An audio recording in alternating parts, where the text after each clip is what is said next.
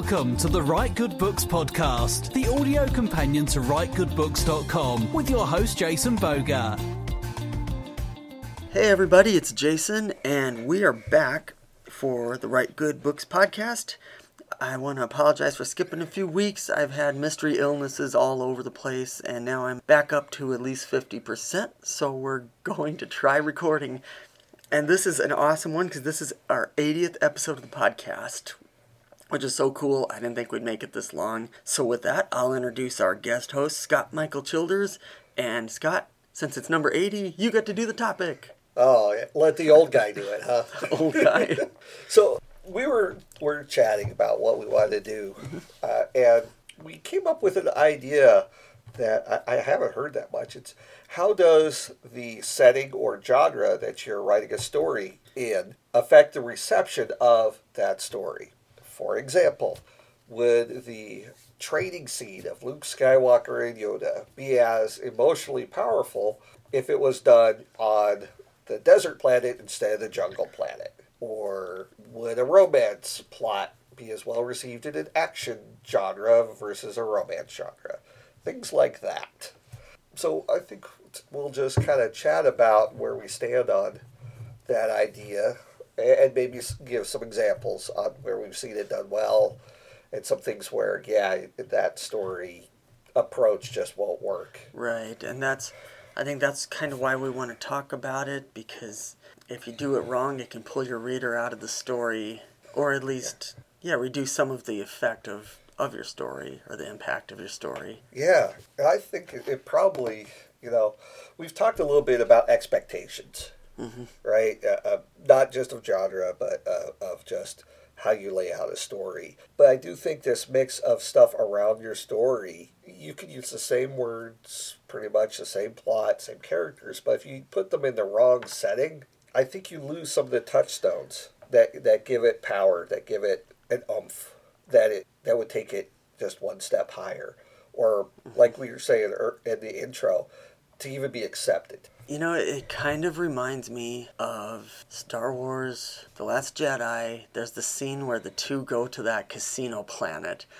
And that scene is almost universally trashed by the fans because it's so out of place. And they wanted to have that scene there to kind of build a relationship between the two characters whose names I can't even... Finn. Okay, I can get one of them. Okay. But you said you're only 50%. So. There you go. But you could have accomplished that in a completely different, more consistent with their world or consistent with their universe setting. Yeah, I think that's a case where a scene setting just wasn't in tune with the rest of the entire work. Yeah. It just stood out. Yeah, I can see that. Because even now with that one, you'd have to change a little bit of the actual dialogue and stuff. But how it was presented really did seem like, was this the same movie? Yeah. And I'll give you another option. It's a little bit older, but I remember, I think it was somewhere in the 2000s, there was a U.S. Godzilla movie that came out with Matthew Broderick. Oh, my. Right? You didn't have to remind us of that. It existed. I deal with history, so it's best not to forget so we don't repeat it again. But here's my take with it. Everything around that story made it feel like it wasn't a Godzilla story. It wasn't true to the character of Godzilla. That people who had been watching the movies, they had an expectation of this is a Godzilla movie. But then they come out, it's like, that was insert generic monster in this setting. A lot of the things that would have made it a Godzilla movie were not there. Right. It had more elements of Jurassic Park than Godzilla, it felt like. Yeah. And I'm not saying it was a bad movie. It just, you may take offense to that, but it was advertised as Godzilla, and it didn't pull that off. Like that Solo movie. It's like, that was a fine sci-fi movie. That wasn't Han Solo. It didn't have a Star Wars feel to it. Yeah. So, and one of the things we're talking about here, I think with the Solo one, I think the characterization might have been off too. Yeah. I haven't seen that one all the way through, so I don't know I can't judge that one. I'll give you another one, a James Bond movie, Skyfall, right? I've watched all the James Bond movies several times. I watched Skyfall. It was a really good movie, but was it a James Bond movie? Oh, the yeah. setting, and part of it was characterization too in that one. It just seemed things were just a little.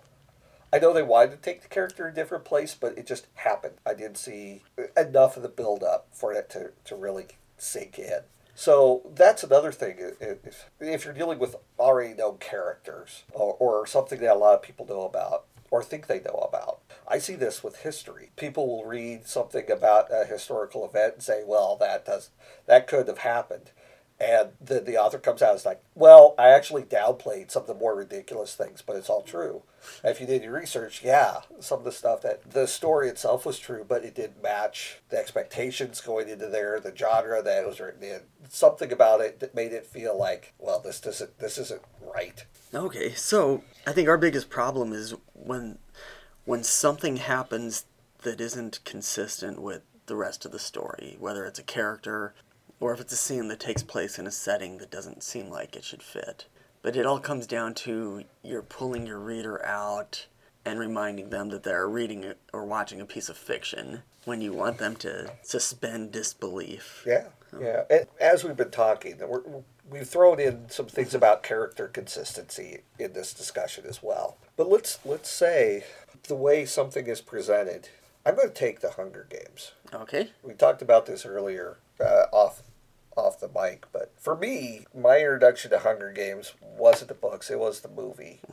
And when I was coming into it, it was action film with a strong female lead. Cool, I'm into that. But then the actual movie, it was YA, right? The way a young adult tends to put all the emotional stuff up front and center and in your face. Again, not saying it was bad. Right. I'm just saying it didn't match the expectation of the marketing that I saw for that movie. Okay. I was expecting, action movie number 137 or whatever. Sure.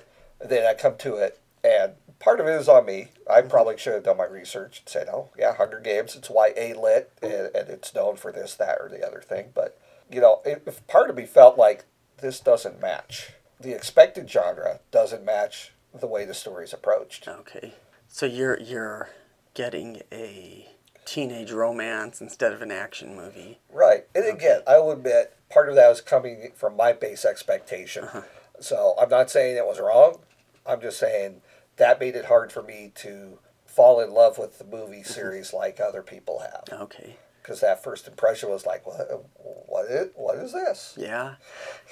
Now, on the flip side of that, I took my 4-year-old to the Dora movie because she's a lifelong fan, and that met every expectation. That was perfect for taking that character and throwing her into the real world and having her age 10 years. That was just so perfectly consistent to that show. Okay, so what about the setting? The setting... the setting, they take her out of the jungle and put her in the city, and it shows how she has to adapt to high school kids picking on her. Okay. But it addresses that change of setting well. Yeah. Okay, and there we go. Man, and just to throw in how much fun it was, it starts with her as a kid, and she's talking to the camera like on the cartoon, and her parents are like, will she outgrow that? So, it was a self-aware humor, too. Okay. But yeah, so... But that's a case where the setting worked well for the story they were trying to tell. Yeah, they were trying to tell a story of someone being out of place. But there were enough touchstones. And then, of course, taking the people from the city and going back into the jungle, and then they're out of place and roles are reversed and whatnot. So, nice little lesson movie. Cool. Yeah, I think the internal consistency of things is what are you setting people up for, and then do you deliver? We use movies and TV shows because they're you can go and see a movie in 2 hours. And you're reading a novel, it might take you longer than 2 or 3 hours. All right, so I'll tell you one where, because they got the setting right, it made the story feel more approachable. That was Abraham Lincoln, Vampire Hunter. Okay. I don't know if you know about this, but I think I brought it up in some previous episodes. But the fact that they got the history, the real-life history of Abraham Lincoln and of that time and place, they weaved it in so well that made the book a lot more enjoyable. It wasn't just like, we're going to take this crazy idea, Sure. Abraham Lincoln goes out and kills vampires and just kind of throw it in there. They had enough of those setting touch points that made me see this secret history of Abraham Lincoln and enjoy the ride. Okay, so they kept it real. They didn't. It wasn't like they just to pretend like it was a picture. They didn't just Photoshop in some vampires. But I mean, they actually. Yeah, and there was some massaging done, but it was done very well. And so that was just, if they would have I want to say gone cheap with the setting, if they would have just given it lip service, right, and just saying, oh, this, that, there'd be enough points where the story itself would have been like, it was a fun little B-movie type of book, right? But because there were those touchstones of people who kind of have a rough idea what Abraham Lincoln went through and when, that setting made that story better than some people would expect it to be. Well, that's really cool. And that just goes to show that, when people say writing is lying or whatever, I never buy that, because you're telling the truth with your writing in your own context. And that sounds like they kept true to their setting, and this is really what would have happened if Lincoln was a vampire hunter. Was a vampire hunter, sure. But that's an example of how it works well. Yeah. It takes what would be an interesting little story. I don't want to say little, it's a full-blown novel, but taking this whim, right, and turning it into something better than if I tried to describe it, right, it sounds like, well, what is that?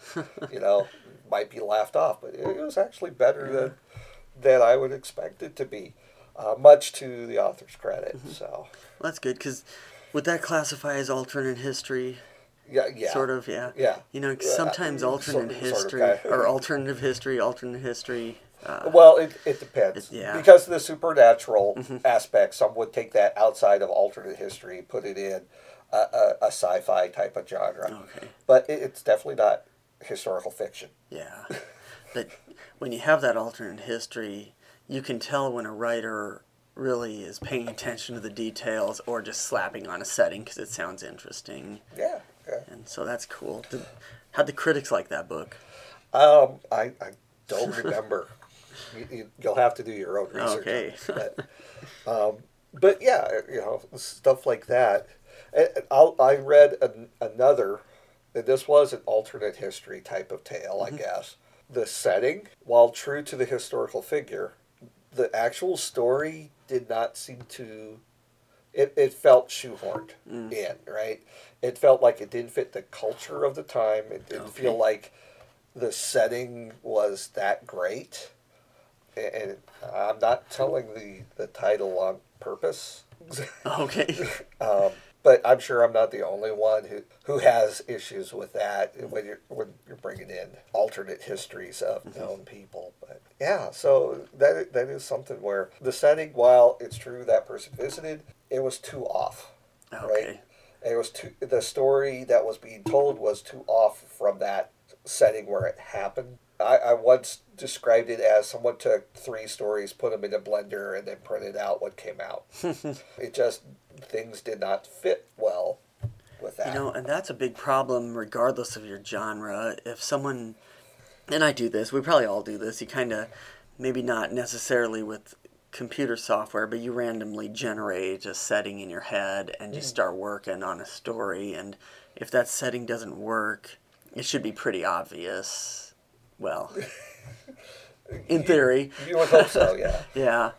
It might not be obvious to the writer always, but hopefully it's something that a critique partner or something could catch. And, why is this in the past when you're having everyone act like they're in the present? Or yeah. Well, we'll even talk about, there's a book I read, Ancillary Justice. Sounds familiar. It hit all sorts of honors when it came out. But here's the thing, that the author, and I know I will mispronounce the last name, Anne Leckie, I hope I'm pronouncing that correctly. But what was done very well in that is it takes place, outer space, far future, but the setting was developed along with the story as you're reading it. Sure. And so nothing felt out of place because you were discovering so much about what was going on at the right time, at the right moment. And so there are some really interesting concepts with artificial intelligence and gender roles and expectations of certain types of societies. And the book, I think this is one of the reasons why it's so well received. It brought you along on that discovery of the setting as well as the story in just this really well-timed manner. And so you didn't build a lot of expectations because you were still discovering it as along with, the point of view. So that's one way to get around some of this is if you're creating your world, have the discovery of the setting happen with the story so it matches. Yeah. It's the reader discovers it as they write. That's interesting. So there's not a chance to kind of misconstrue the setting because it's a blank slate until you hit that point. Granted, there's some types of stories that approach won't work because people already know. And your point of view character may already know also. Yeah. So there's some things you can't keep hidden from your characters. Yeah. Otherwise, unless your character is purposely forgot everything, Yeah. And we don't want every book to be about an amnesiac, right? Right.